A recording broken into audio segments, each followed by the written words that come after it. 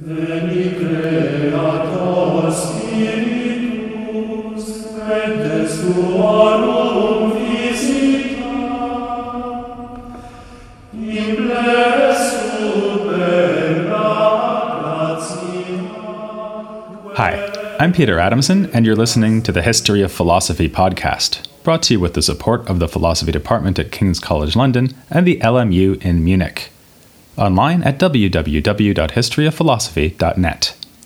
Today's episode, Begin the Begin, Hadewicz and Mechthild of Magdeburg. By now, you probably feel you have a good understanding of what philosophy was like in the 13th century. It was often highly technical, marked as it was by the use of new logical tools. Though theology was the highest science, philosophical problems were often pursued with less reference to religious doctrine than to Aristotle and other works made newly available in Latin translation, and of course it was undertaken at the newly founded universities, by men who were usually clerics and always wrote in Latin. For this episode, you can forget all that. We're about to see that at this same time, philosophical works were written outside the university context, by women, without using Aristotle or the newfangled logic, and in vernacular languages instead of the Latin of the schoolmen. The protagonists of our story will be Hadewicz and Mechthild of Magdeburg. Hadewicz's dates are uncertain, but she lived in the first part of the 13th century. Mechthild was born in about 1208 and died in about 1282 at the convent of Helfta. They were extraordinary figures, though not entirely unique. Among the thinkers we've met so far, the obvious comparison is Hildegard of Bingen. But the occasional use of a German word notwithstanding, Hildegard wrote in Latin, as much a part of her claim to authority as the visions she claimed to have received from God. As for figures yet to come, we won't have to wait until the Renaissance to meet other women and men who wrote in vernacular languages. Most obviously, there will be philosopher-mystics like Meister Eckhart, who wrote in German. A less obvious, but still illuminating comparison might be Eckhart's near contemporary Dante Alighieri. Of course, his Divine Comedy is in Italian, but he also composed treatises in Latin, one of which is, ironically, devoted to the literary merits of the vernacular. Dante had access to educational and political opportunities that would have been closed to Hadewicz, Mechthild, and the women thinkers of his own day. But like them, he was working outside the institutional framework of the universities. His case, along with others we'll be coming to in due course, shows that it was not only mystical authors who could contribute to medieval philosophy without being schoolmen. Still, mysticism did offer unprecedented opportunities for literary achievement in the 13th century, and it's no accident that the medieval women whose words and ideas have survived were usually mystics or spiritual authorities. A leading scholar of medieval mysticism, Bernard McGinn, has spoken of a democratization of Christianity that began in the early 13th century, in which access to God was gradually conceded to ordinary believers, as well as the powerful representatives of the Church. Hadewicz would have belonged to the first generations experiencing that change. Yet there had been female writers before, even setting aside the exceptional case of Hildegard.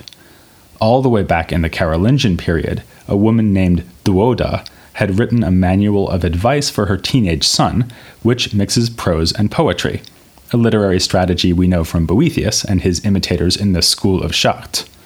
Mechthild's works gain their power in part from a similar alternation of verse and prose sections.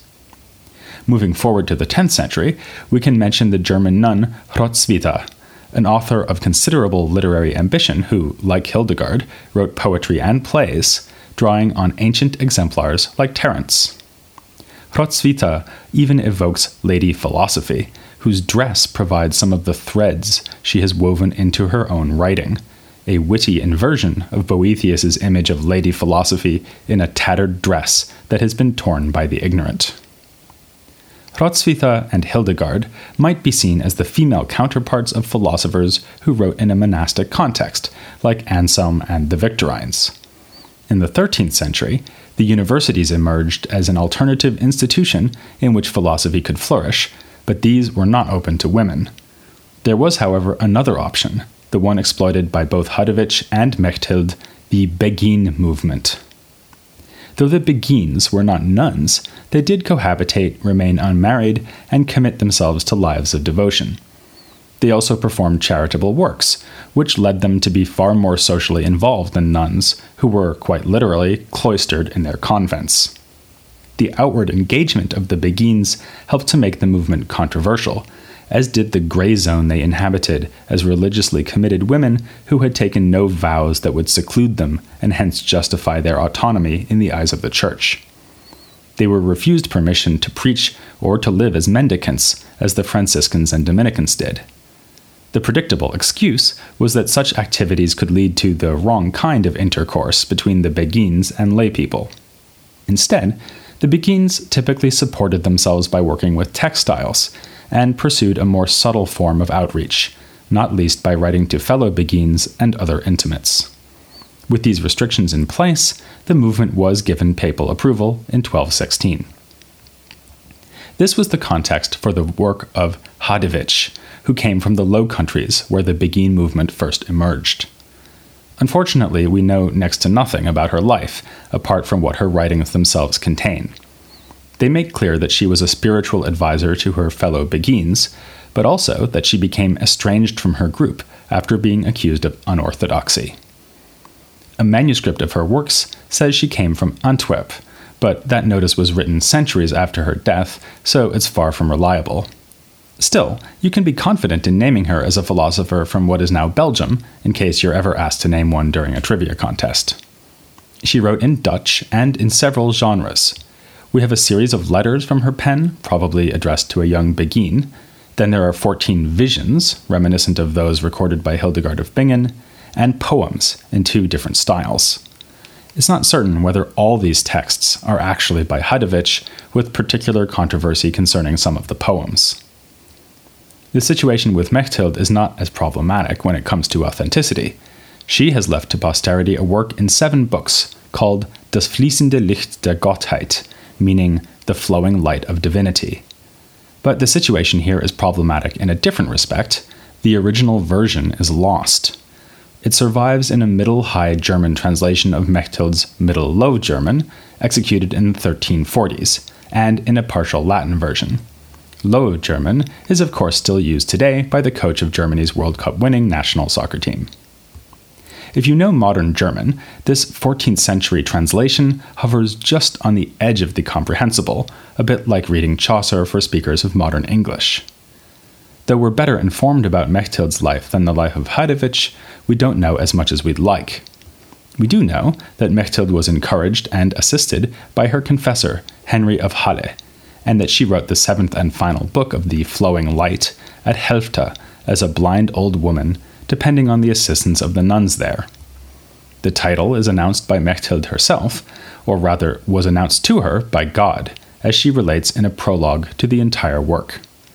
Here she also tells us to read the Flowing Light 9 times if we hope to understand it.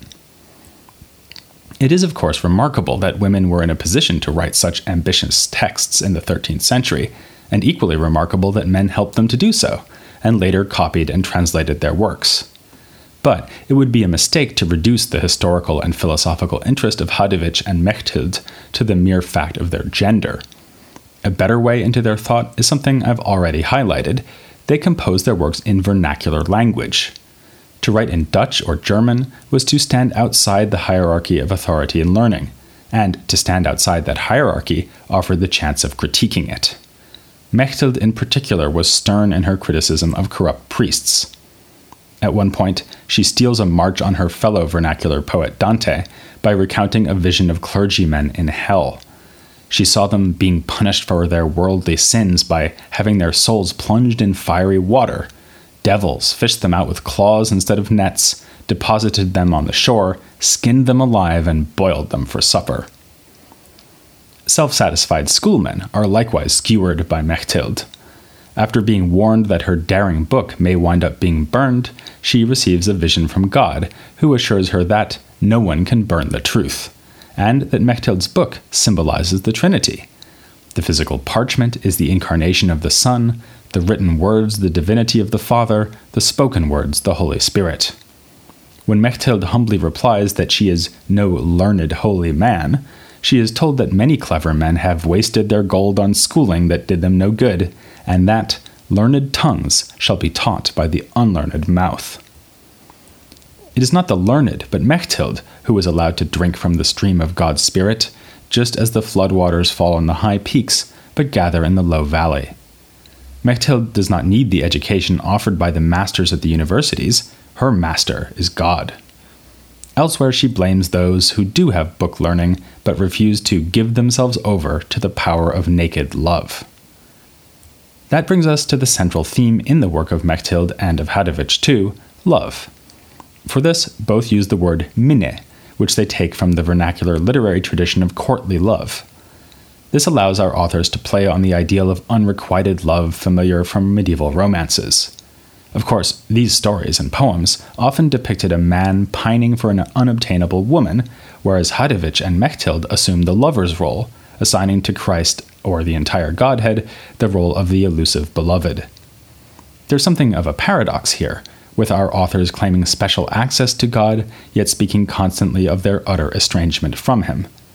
The paradox may be resolved by noting the fleeting nature of mystical experience and the inability of the mystics to enjoy that experience on command. When they sit down to write, they are recalling moments of exalted intimacy, having come back down to earth. It's this that makes their use of the motifs of courtly love philosophical. The talk of minne is, among other things, a way of articulating the experience of the special kind of knowledge afforded to the mystic, followed by the sudden loss of that knowledge. Let's consider how Hadewijch, taking a thread or two from Lady Philosophy, weaves together eroticism with epistemology. She may be a mystic, but is far from being opposed to rationality. In her letters, she speaks often of the virtues of reason, encouraging her reader to promote rationality above desire and pleasure, and depicting it as an unerring guide sent by God. It is by following her own reason that Hadewijch has been able to achieve union with God. But if this is not anti-rationalism, neither is it a cold intellectualism. Reason must abandon itself to love's wish, while love consents to be forced and held within the bounds of reason. A similar message can be taken from Hadewijch's visions. In another echo of Boethius and Lady Philosophy, one of these visions speaks of the soul's encounter with Queen Reason, who is described as wearing a dress covered with eyes, which represent knowledge. Reason requires the guidance of love, which crowns the eyes of knowledge. At the conclusion of the vision, Hadewijch leaves reason behind to be embraced by love. The Dutch word redenen does double duty for reasoning and speaking. In moving on to love, Hadewijch is thus leaving behind language as well as reason, as she enjoys an intimate, inexpressible encounter with the divine. But such encounters are as temporary as they are intense. Hadewijch makes bold use of sexual imagery to describe this special kind of knowledge, drawing not just on the literature of courtly love, but also on the Song of Songs. In one particularly stunning letter, she quotes from this most erotic book of the Bible and speaks of the soul as a bride longing for the divine beloved, whose arms are outstretched, his lips ready to kiss those of the lover and to satisfy all her desires. But usually, she strikes a more desolate note. The moment of union is like lightning, followed by the thunder of estrangement from God. In moments where her soul is bereft, she realizes her utter unworthiness and unpayable debt. No poet of courtly love can outdo Hadewijch when it comes to lamenting for the absent beloved. Many of her own poems are devoted to this theme, and feature lines like, "More numerous than the stars in heaven are the griefs of love," or, "The suffering that can only be known by him who sincerely forsakes all for love, and then remains unnourished by her." Hadewijch also speaks of what she calls unfaith, a kind of exquisite despair in which one is overcome by love, yet convinced that it is unrequited. Like the knight suffering in silence while his lady is blissfully unaware, the soul can only wait for God to take some notice of it. This swooning, poetic language evokes the paradox of mystical knowledge, which is the most certain and exalted form of knowing when it occurs, but arrives always unbidden and vanishes just as suddenly. Hadewijch draws our attention to the superior status of these visions and also their transience. She often tells exactly what day a given vision came to her. Typically, it's on a religious occasion, like Pentecost. She may achieve nothing less than direct sight of God's face, only to lose it after a brief time. Reason serves as the initial guide, and love takes the soul into the bridal chamber, but once there, the soul can only await her lover in hope. What Hadovich is describing here has much in common with Neoplatonic theories of knowledge, especially those of a Christian variety, which tend to depict God coming to the soul, rather than the soul ascending under its own power. Hadovich also has a metaphysical theory to back up this theory of knowledge. She believes that our souls were created eternally in God as divine exemplars, and that mystical vision, or part of it, is coming to behold one's true original self. In the flowing light of Mechthild of Magdeburg, we find many of the same themes worked out with even greater detail. The work contains scenes of frank sexuality, with the soul depicted waiting in bed and lovesick as she hopes for the arrival of her betrothed, or as naked so that there is nothing between the soul and God. Considering such passages, modern-day feminist interpreters have drawn attention to the way Mechthild includes the body as part of the relationship of Minne between herself and God. According to some of these interpreters, the patriarchal values of medieval society are being subverted in the flowing light. This was an age when women were seen only in terms of their sexual and bodily nature. Mechthild responded by valorizing physicality and making it a means to union with God, rather than a hindrance to that union. At the same time, gender roles may be switched, as when Hadovich and Mechthild make themselves the lover and Christ the beloved.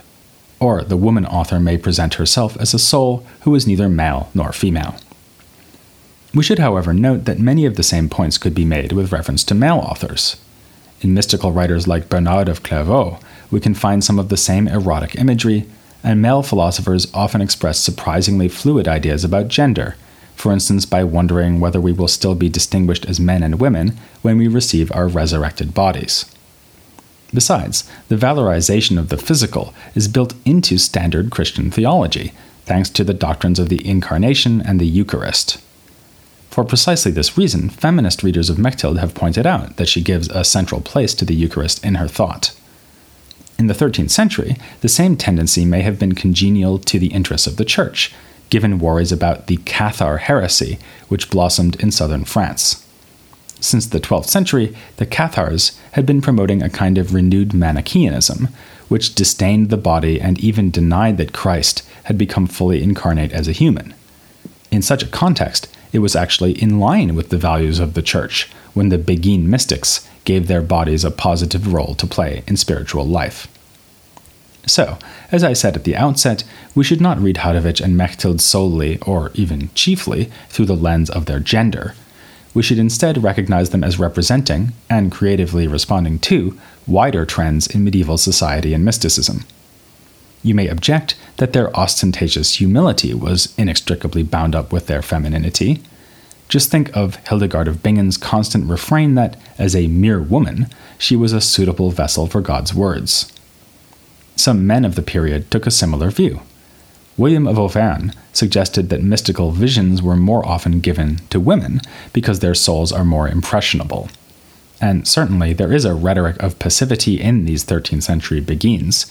They do not present themselves as mere mouthpieces for God, as Hildegard often did, but Mechthild is quick to assure us that she did not seek out the favors given to her, and Hadovich makes it clear that her visions come when God wills, not when she wishes. Still, neither of them seem to think that their humble status is primarily a matter of gender. Rather, their claims of unworthiness are bound up with the economy of redemption. One of the most striking chapters in Mechthild's Flowing Light consists of the following single sentence: "Nothing comes as close to the greatness of Almighty God as the sinful greatness of my own wickedness." This is the theological side of Hadovich's courtly love theme of resignation and unfaith. As the lover suffers in her wait for the beloved, she is vividly aware that she deserves nothing better. In the Flowing Light, Mechthild similarly returns again and again to the idea of estrangement or abandonment. For her, the greatest form of Minne is the one that abandons all expectation that the beloved will arrive, the love that lets go of love. This is the frame of mind that leads Mechthild to say, not once but twice, that she would as soon die of love. But in a characteristic paradox, Mechthild finds a kind of joy in this very despair. At the end of a lengthy dialogue between the soul as bride and God who remains aloof from her, she captures the thought in a rhyming couplet, "The deeper I sink, the sweeter I drink." It's perhaps this that most separates our Beguines from the more intellectualist and Platonist mystics in the medieval period.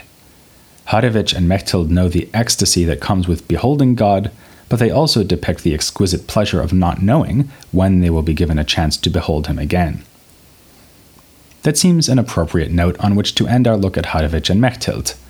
It isn't the end of our interest in the Beguines. In a future episode, we'll be meeting another member of the movement who met a tragic end, Marguerite Porete. But for now, we'll be turning back to the scholasticism that most people associate with medieval philosophy as we begin to examine an order that in fact had close links to the Beguines. We've met the Franciscans. Next time, we'll start getting to know the Dominicans, beginning with Robert Kilwardby. That's next time, but not next week, since, as you hopefully have gathered by now, the medieval episodes are appearing only every other weekend as I alternate with the series of episodes on philosophy in India. If that leaves you abandoned and estranged, then you can take some solace in the thought that Harevich and Mechthild knew how you feel. But at least you know you only have to wait 2 weeks for the next encounter with medieval philosophy, here on the History of Philosophy Without Any Gaps.